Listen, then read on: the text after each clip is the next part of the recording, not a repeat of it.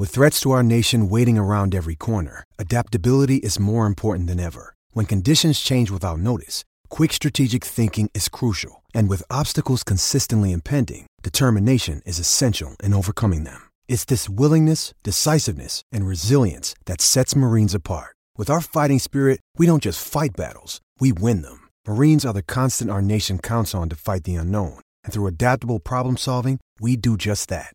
Learn more at marines.com. 630 CHED Inside Sports with Reed Wilkins. Weekdays at 6 on 630 CHED. I was talking to a buddy this afternoon, and he says, you know what, Reed? I find women in camouflage very attractive. And I said, I don't know. I don't see it. What I do see is the Edmonton Oilers preseason schedule. That was announced today. Already getting ready for next year. 8 preseason games for the Oilers. It's going to start Sunday, September 25th with a 4 o'clock game against Winnipeg at Rogers Place. They're going to play at Seattle, at Calgary, home to Calgary, at Winnipeg, home to Vancouver, at Vancouver in Abbotsford, and then the final preseason game Friday, October 7th, a home game against Seattle. So a couple each against Seattle, Calgary, Winnipeg, and Vancouver for the Oilers preseason. The NHL draft round 1 is going to be Thursday night. Rounds 2 through 7 go Friday morning. The Oilers picked 29th overall in the first round. At the moment, they do not have a pick in rounds 2 through 4. We'll see if that might change through a trade or two along the way. We'll dive deeper into this draft between 6:30 and 7 tonight with Sportsnet's Sam Cosentino. Cosentino did his mock draft, so he will expand on the player he thinks the Oilers might grab at 29th overall. I can tell you this, the last time the Oilers sort of picked in this vicinity, and they weren't picking quite this late, but remember in 2017, they drafted 22nd overall, and they took a young man by the name of Kyler Yamamoto.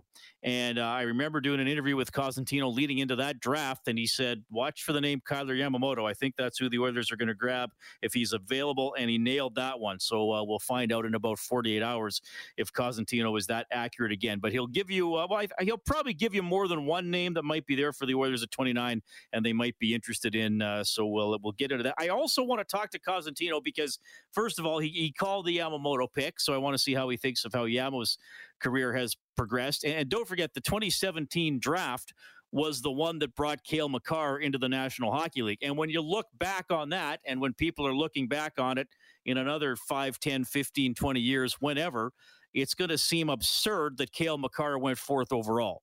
Nico Hischier, Nolan Patrick, Miro Heiskanen, the top 3. Elias Pettersson then went 5th. If you were to redraft that year, there's no doubt about it, Cale Makar goes 1st overall. And I remember even the morning of that draft, there was, his stock had been rising. More people had got to see him play. He was with Brooks in the Alberta Junior Hockey League. And I remember there were some whispers that morning, maybe New Jersey was going to step up and grab him 1st overall. He didn't. Colorado, who had an awful regular season, an absolutely awful regular season, and then didn't get selected in the draft lottery, any of the 3 slots that were picked, even though they had the best odds for each slot, wound up dropping to 4th and still got the best player in the draft. So Cosentino's going to look back on that for us as well. That is pretty interesting. And Makar, an incredible player. Mike Grier, the former Edmonton Oiler, has been named the general manager of the San Jose Sharks, replacing Doug Wilson, who'd been with the Sharks for ages. He stepped away because of some personal issues. Mike Grier becomes the first black general manager in the history of the National Hockey League. So congratulations to the former Oiler, who was a pretty popular player when he was here. And what's really interesting as well, how would you like this in the family? His brother, Chris, is the general manager of the Miami Dolphins. So, wow, what a trajectory for the two brothers, both general managers in the Big Four pro sports in North America. Good stuff there for Mike Grier. Andrew Cogliano returning to the Colorado Avalanche, 1-year deal, $1.25 million contract. We'll have some clips from him as we move along tonight. He was on Oilers Now with Bob Stauffer earlier today. Brian Wiseman has indeed left the Oilers coaching staff. I know this has been speculated on for, probably, maybe I guess not weeks, but certainly days. Brian Wiseman will join the New York Islanders coaching staff as an assistant coach. So you got now in Edmonton, Woodcroft as the head coach, Manson an assistant, Gulletson an assistant. They'll be looking to add another assistant. So a little bit of note there from the Oilers in the NHL as well. Team Brick Alberta is on the ice right now. They won their opener yesterday at the Brick Invitational at West Edmonton Mall. They're playing Team Pennsylvania, who's come out of the gates at 0-2. And I'm really excited about this. After the game, we're going to have, I believe, a coach and a player on from Team Brick at around 7:45 tonight. So immediate post-game reaction from their tilt against Team Pennsylvania. That's going to be pretty cool. Also on the show this evening, a member of your Edmonton Elks who has absolutely been booming punts to start his CFL career. Matt Mengel's going to check in, and we'll also visit with our good buddy Cam Moon as we move along tonight as well. I'm always happy to hear from you. 780-496-0063 is the hotline, presented by CertainTeed, the pro's choice for roofing, siding, drywall, insulation, and ceiling systems. CertainTeed, pro all the way. You can follow me on Twitter at Reid Wilkins, ReidWilkins, and you can email the show insidesports@630ched.com. I'm assuming that the answer to this next question is going to be yes, but I'm wondering, have you ever watched a sporting event and seen a player mess up something and thought to yourself, I could have done that?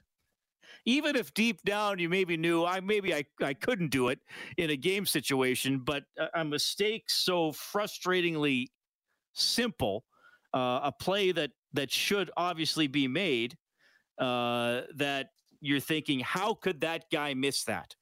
How could, whether we're talking about a player missing an open net in hockey, a layup in basketball, maybe a short putt in golf, where you're thinking, how could he not just tap it in? Or perhaps in football, a relatively straightaway kick. And if you saw the end of the Toronto-Winnipeg game last night, well, then you probably know what I'm talking about, because Toronto, trailing Winnipeg, they'd been up behind pretty much the entire game. At one point, it looked like it might get away from the Argos.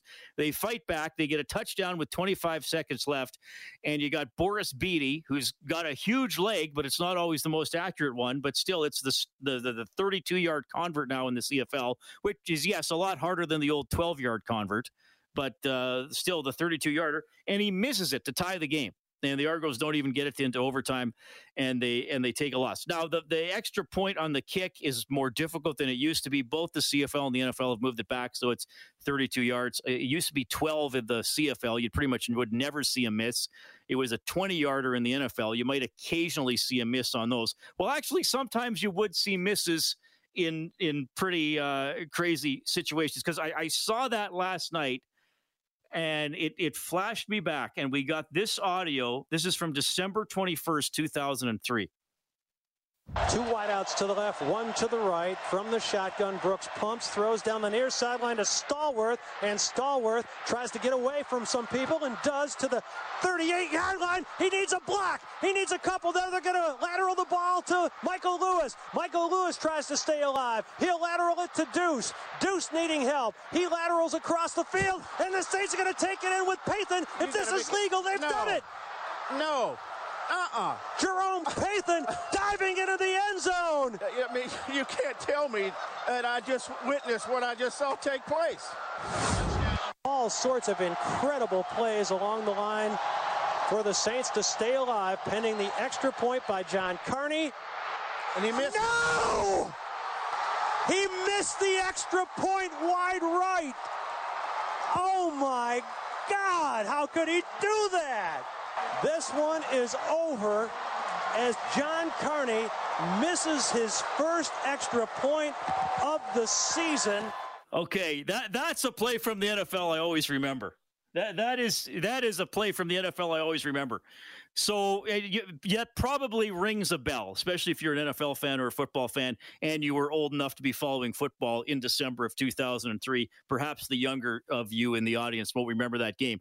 So the Saints are down against Jacksonville. They try this, as teams often do, a play with numerous laterals just to keep the ball alive and not being tackled. It almost never works. The reason we say almost is because that one worked. After several laterals, the Saints got the touchdown.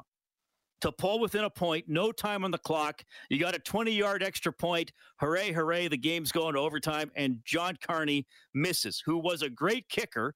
And earlier that day, Sean Payton, the coach of the Saints, said, I would bet my life on this guy making a big kick for us. He misses that one, and Payton said after the game, well, I guess if I would have actually made that bet, I would be dead, but I'm shocked that he missed. So that was, and just especially in that scenario, because the Saints pull off like one of the all-time desperation plays. I'm not just going to say in pro football. I'm going to say in sports. Like that's like a buzzer beater from your own end of the court with your eyes closed and blindfolded, and people are throwing M&Ms at you while you're trying to make the shot. I don't know why I thought of M&Ms. There'd probably be things that could be thrown at a basketball player more distracting than M&Ms. But you know what I'm saying. So they pull off this crazy play, and then the easiest part of tying the game, the 20-yard extra point, goes wide. But sometimes that happens. I remember Kellen Kennedy is back at the 6:30 CHED broadcast. Hello. Kellen, how are you doing? Doing great. So I always remember the 1 year. Do you remember when Paul McCallum missed that short kick? 2004, I think that was. 2004. So, yes. So the Riders, unfortunately, upset Edmonton at Commonwealth in the West semifinal. Yep. And they go into BC, and the game goes to overtime, and it's 24-24.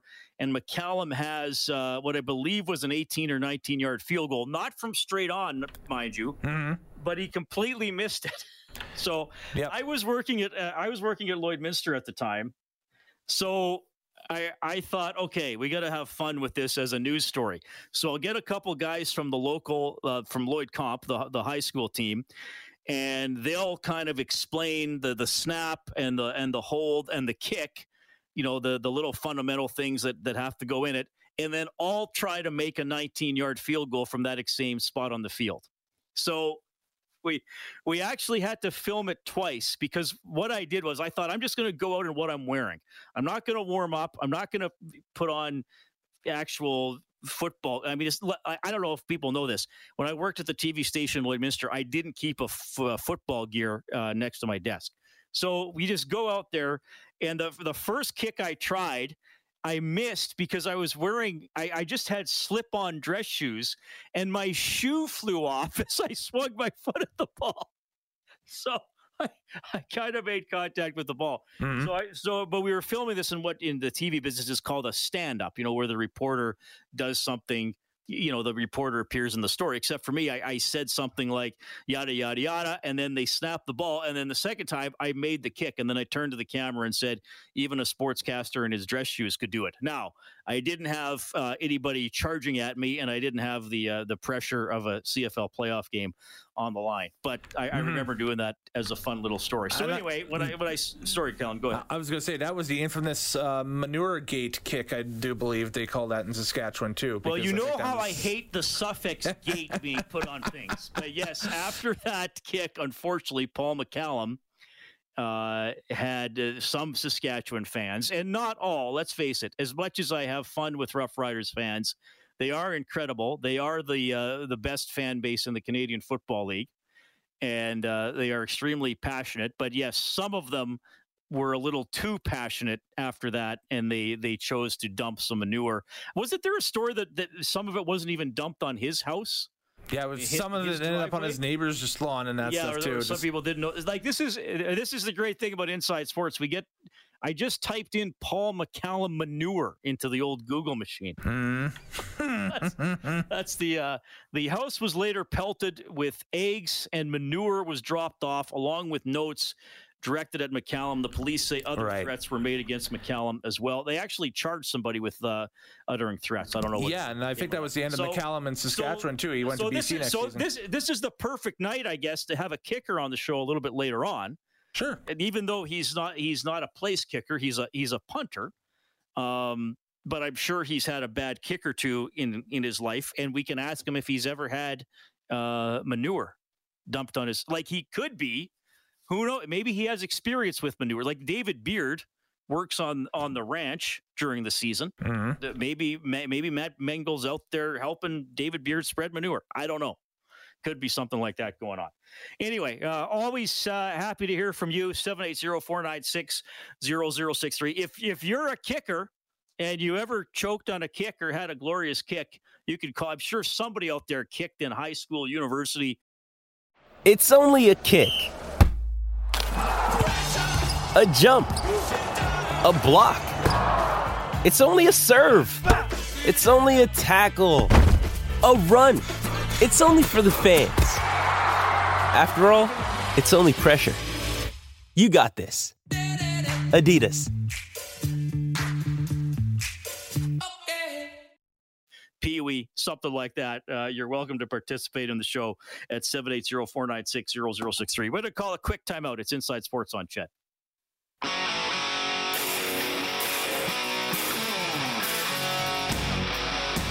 Inside Sports with Reed Wilkins is brought to you by James H. Brown and Associates, Alberta's precedent-setting injury lawyers.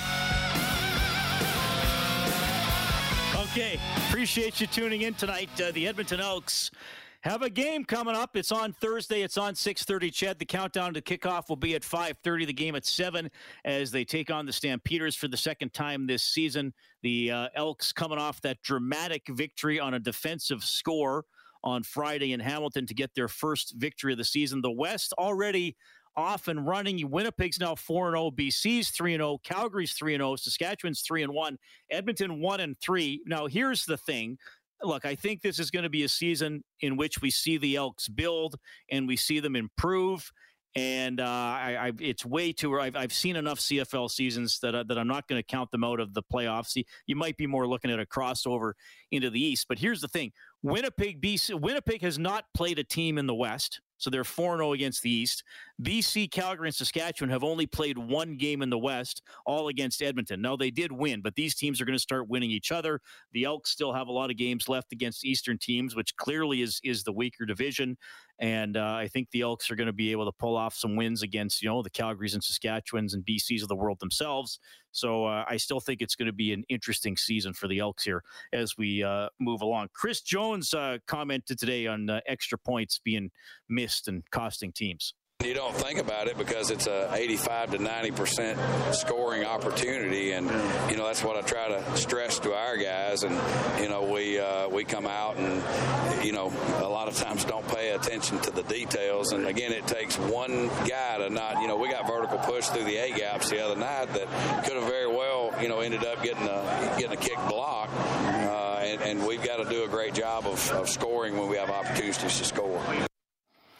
All right, so that's a little bit there from Chris Jones. It's funny with that extra point. It still feels automatic, even though it's not as automatic as it used to be. It's still from a distance that should be made. The kicker can place it. If he likes it straight on, great. If he wants it a little bit of an angle, he gets to place that. He picks where the ball is scrimmaged. So it's still maybe somewhat surprising when a kick is missed, and especially when Beatty shanks that one last night that would have tied the game. All right, what have some people written in tonight, Kellen? A couple of quick ones here for you, Reed. The first one from John says, yes, Reed, I've seen a pro athlete mess up so badly, something so simple, countless times. After all, I watched Mike Smith play. Well, what can you say? We're not going to do a Mike Smith show, but we know what his puck handling was like. He's still pretty darn good at it, but unfortunately, when it went wrong, it sometimes went very wrong. Mm-hmm, exactly. And then Eric just texts in and says, Paul McCallum, oof. Well, I wonder if he's a Riders fan, the gentleman who texted that. That's one of those memorable misses for me. Obviously there have been others along the way, but I remember McCallum missed that, and he just crumpled to the ground and kind of threw his hands up around his helmet because he knew that he knew that he'd messed it up. Do you remember the name of the kicker for the Lions that then made the winning kick in that game? I do not. I believe that was the year Duncan O'Mahony was their kicker. Remember him? Okay, yeah. Name is familiar now. I believe he was the place kicker for the Lions in that game. I think they ran a play on first down and then just ran him out to win the game. I'm pretty sure he was with the team at that time. Anyway, okay, we got to call a quick timeout. Sam Cosentino with a preview of the NHL draft. That's coming up next on Inside Sports. 6:30 Ched Inside Sports with Reed Wilkins. Weekdays at 6 on 6:30 Ched.